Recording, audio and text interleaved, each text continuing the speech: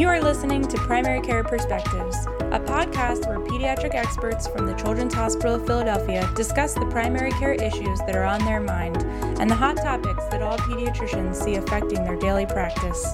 This podcast is for general informational and educational purposes only and is not to be considered as medical advice for any particular patient. Clinicians must rely on their own informed clinical judgment in making recommendations to their patients. Hi, I'm Dr. Katie Lockwood, a primary care pediatrician at the Children's Hospital of Philadelphia, and today I'm talking about environmental toxins in plastics. I'm joined by Dr. Joanna Parga-Balinki from the CHOP Division of Neonatology. Thanks so much for joining me today. Thank you for having me on the show. I'm so excited to be here. So let's start right off with talking about BPA, which is bisphenol A. This was banned from infant products in 2012. So tell me why BPA is bad for babies. So yeah, as a neonatologist, I'm going to give you a bit of a baby perspective, but plastic recommendations that the AAP just put out aren't just for babies, and we'll get into that. But if you consider that infants, especially newborns, are immature, they're rapidly developing, and that development is a lot in the first year of life. So they're a very vulnerable population to any sort of chemical disruption to their normal development. So BPA, or bisphenol A, it's an indirect food additive that's used in polycarbonate plastic containers and also as a resin for various food and beverage cans. Endocrine disruption is the primary concern for BPA. Specifically, there's a worry that it can convert cells to adipocytes and then also affect the transfer of glucose across the adipocytes and disrupt pancreatic beta cell function. So all of this can foster obesity, which has been a big public health concern, especially in pediatrics. And there are reports that it can affect executive functioning and neurodevelopment in children as well. And it's really not just BPA. I think that's one that we all hear about and get scared of. But the AAP is also saying that they worry about things called phthalates, PFCs, or perfluoroalkyl chemicals, and perchlorates, which are all, again, these sort of indirect food additives that can be endocrine disruptors, are obesogenic, and in some cases too, and I didn't mention this, can be carcinogenic. So with all that being said, should we not use plastic baby bottles? So, we cover this a little bit. We have a podcast called Baby Doctor Mamas, which you can look up. It's on babydoctormamas.com. And we kind of touch upon this because there's so much plastic use in baby care. And I think there's still a lot of evidence that we need to gather about what the long-term kind of harmful effects of this plastic exposure are. So I think that there's still ongoing research that we need to really see how much of this is plastics, is it multifactorial, what other things in the environment. And I say all this because I think for some families it might be really unreasonable to just be replacing all their plastic containers, bottles. It's cheaper, it's everywhere. It's cheaper. We'll get into this when we talk about plastic in the NICU. It's easy to wash. And you can really start to go down a rabbit hole with the amount of ubiquitous pediatric plastic products there are, especially for babies. So with the amount of ubiquitous pediatric plastics products there are, especially for babies, why would you just stop at discarding baby bottles? Would you start thinking of replacing how you store your breast milk, how you pump your breast milk, what food containers you're using for food storage? It can get overwhelming to think about all of the things that you could be replacing. So when these recommendations came out, for example, I was already using plastic bottles for my daughter, and I had been for 5 months. And I kept using them because it wasn't realistic or feasible for me to switch out, because it's also a cost expense too. And when you already have all the equipment, you have to purchase new. And again, because the research is not very robust in this area. So, I thought about trying to minimize the effects of plastics in other ways besides just replacing everything I had.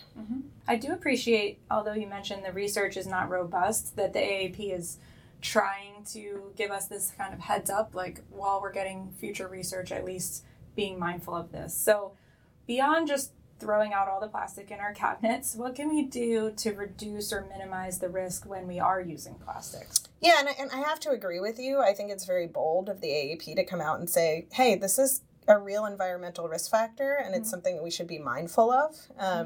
And, I think being mindful doesn't mean, again, getting rid of all your plastic and that being the end of the story. So one thing we know is that heating plastics is when the chemicals can really leach from the material. So washing your plastics by hand, avoiding the dishwasher, which can get to higher temperatures, can help when you're thinking about plastics. The worst news for a parent right there, though. Yeah. No dishwasher. Yeah, unfortunately, and that is something that I started to do with my baby bottles, and I was using the Dr. Brown's bottles, which have many inserts to help kind of even the flow and try to control the amount of gas that the baby's getting. So it's a labor of love. Right. Also, avoiding microwaving foods could also be beneficial when you're thinking about the negative effects of plastics. And then there's also the idea, if you did want to not use plastic, just finding alternatives to substitute with.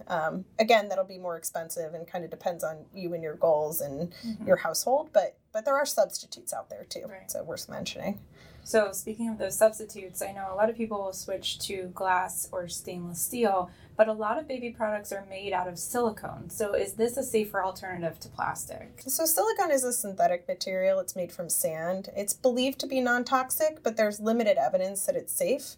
And there are some concerns about chemical leaching with heating of silicones as well. There are medical and food grade silicones. Most nipples for bottles are made from silicone. The feeling is it's better than plastic, so it's definitely an alternative for families that want to use it and reduce plastic exposure. But the AAP, in their recommendation statement, does say that stainless steel and glass are probably the superior alternatives. Great. So not all plastics are equally bad. So what does the recycling code on the plastics tell us? That's a great question because there's a recycling code on every plastic recyclable, and I feel like people don't pay much attention to it. I think we'd all know it though if we saw it. So it's the little number in the triangle. Exactly. You have the triangle of arrows, and then within that triangle there's a number, and that number tells you something about the plastic and the grade of plastic and how it's recycled. And there are 7 grades, and so I don't want to go over all 7 types of plastic, but there's ones in particular that the AAP mentioned that you should avoid. So 3 numbers that they want you to avoid. For phthalates, that's number 3. So avoid number 3.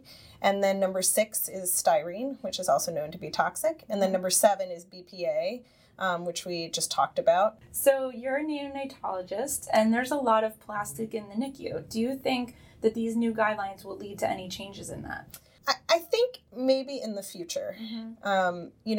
We have a great department here at CHOP that's very thoughtful and has actually started to discuss plastic use in our NICU. Again, the evidence right now isn't convincing that there's enough harm to outweigh the benefits of use, especially when you're talking about use in an acute care setting like the NICU. Right. In areas of the hospital, like the NICU, we rely a lot on plastics in hospital care. We talked about this earlier, but they can be washed to prevent infection, which is something we worry about a lot, especially in small babies who don't have well-developed immune systems. And they're very durable plastics, so they can withstand being used for weeks or months. And, unfortunately, in the NICU, we have babies that are here for that long. So plastics are life-saving for our patient population. There's ongoing studies about exposures to these plastics in neonates. One study that's worth watching is the Developmental Impact of NICU Exposures, or DINE study by Judy Ashner. But until we have studies that show us that there's real harm to the infants, we can't justify using other materials. Because if you think about replacing plastics, then we're going to have to find an alternative, and there'll be drawbacks to that alternative as well. So right now it's a risk-benefit analysis, but we're being very thoughtful, and we're going to keep looking at the studies and the evidence for replacing it potentially in the future if we find that it's harmful. It's good to hear that people are thinking about it already, too. Definitely. The AAP policy statement also addresses food additives. So what are some of the additives that we should avoid, and when and where might babies be exposed to them? Yeah, so we had talked about indirect food additives, but the biggest direct food additives mentioned, especially in the AAP statement, are nitrates or nitrites. These are found to interfere with thyroid hormone production and increase carcinogens in the body, and they are generally used as preservatives for meat products.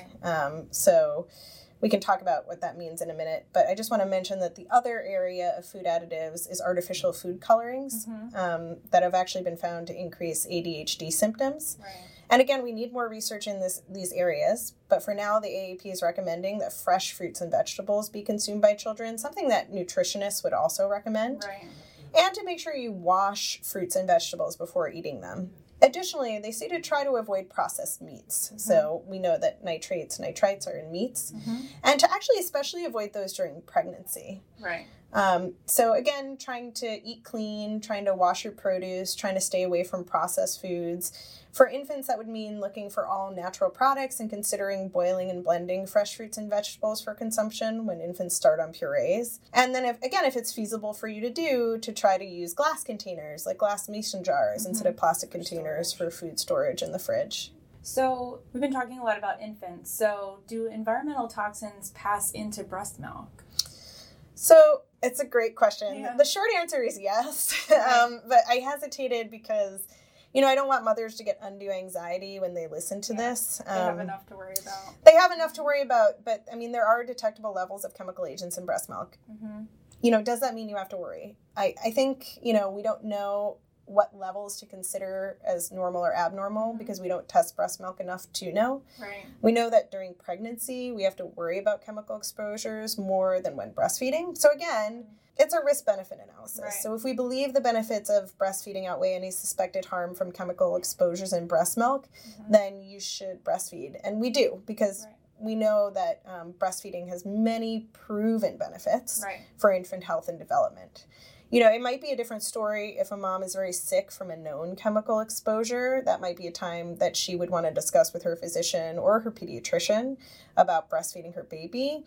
But I think that would be the only really real time to worry because we just know how beneficial breast milk is. So I wouldn't not breastfeed my child knowing that I have certain environmental exposures just from eating the foods I eat or whatnot. Right. But the AAP recommendations to eat fresh fruits and vegetables, to try to avoid processed meats, I think those are benefit moms too. Yeah, those are things that pregnant moms can start doing and think about when they're breastfeeding as well, since they're going to be wanting to hopefully make those changes for their children. Right. Make that change as a household. Yeah. So for these little NICU babies maybe who are exposed to these environmental toxins, what are some of the negative health outcomes from exposure to these potential endocrine disruptors? So a baby's endocrine disruption early in life can have lasting consequences because you're talking about the development of the whole endocrine system. So the programming of these organs is occurring, and when that process is disrupted, it can change kind of how everything is processed. We talked about this obesity risk earlier, and that's a big one. There's also the concern for thyroid dysregulation in particular, and then reproductive health could be affected. So I think, again, we need more research to understand all of this, but the endocrine disruption can be multiple endocrine systems and could be leading to things like our obesity epidemic, or could be part of why we're seeing that. So I know our friends in endocrine are studying this, so we'll look forward to more research probably down the road coming in this area. Yeah. So there's still a lot that we don't know about this topic. So what are the next steps? So the AAP is really leaning on the Food and Drug Administration, or the FDA, to start updating their guidelines and to provide more resources for research into chemicals that are generally regarded as safe. They're calling for the federal government to encourage open access to information and transparency about manufacturing, especially of food products. Given the environmental crisis with the rising use of plastic waste, we might also consider decreasing our use of plastics, not only for our children's immediate health, but for the health of the planet that we live on and for the future of our planet.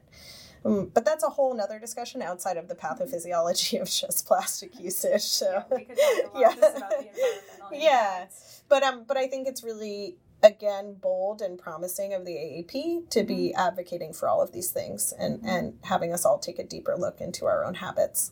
Great. And we will link to the policy statement that we've referenced here on our website, which is www.chop.edu/PCP podcast. But I would be remiss if I didn't mention more about your podcast, which is awesome. So if anyone ever wanted to have a neonatologist as their best friend giving them advice during pregnancy and the newborn period, they should listen to Baby Dr. Mamas. So tell us where we can find you and what your podcast is about. Yeah, so we have a website, babydrmamas.com. We also have that handle on Instagram. You can find us on Facebook or on Twitter. And we're always open to having parents give us new topics that they'd like for us to discuss. So definitely visit us, message us. You'll find all our contact information on the website. Great. So thank you so much for clarifying a lot of this stuff that we're still learning about and helping us put it into context of how it affects our most vulnerable patients. Yeah, thank you for inviting me, and looking forward to discussing more baby topics with you in the future. Great, thanks. Thank you. Thank you for listening to this episode of Primary Care Perspectives. You can download and subscribe to future episodes on iTunes or visit chop.edu/PCP podcasts for a listing of all episodes. I look forward to our next chat.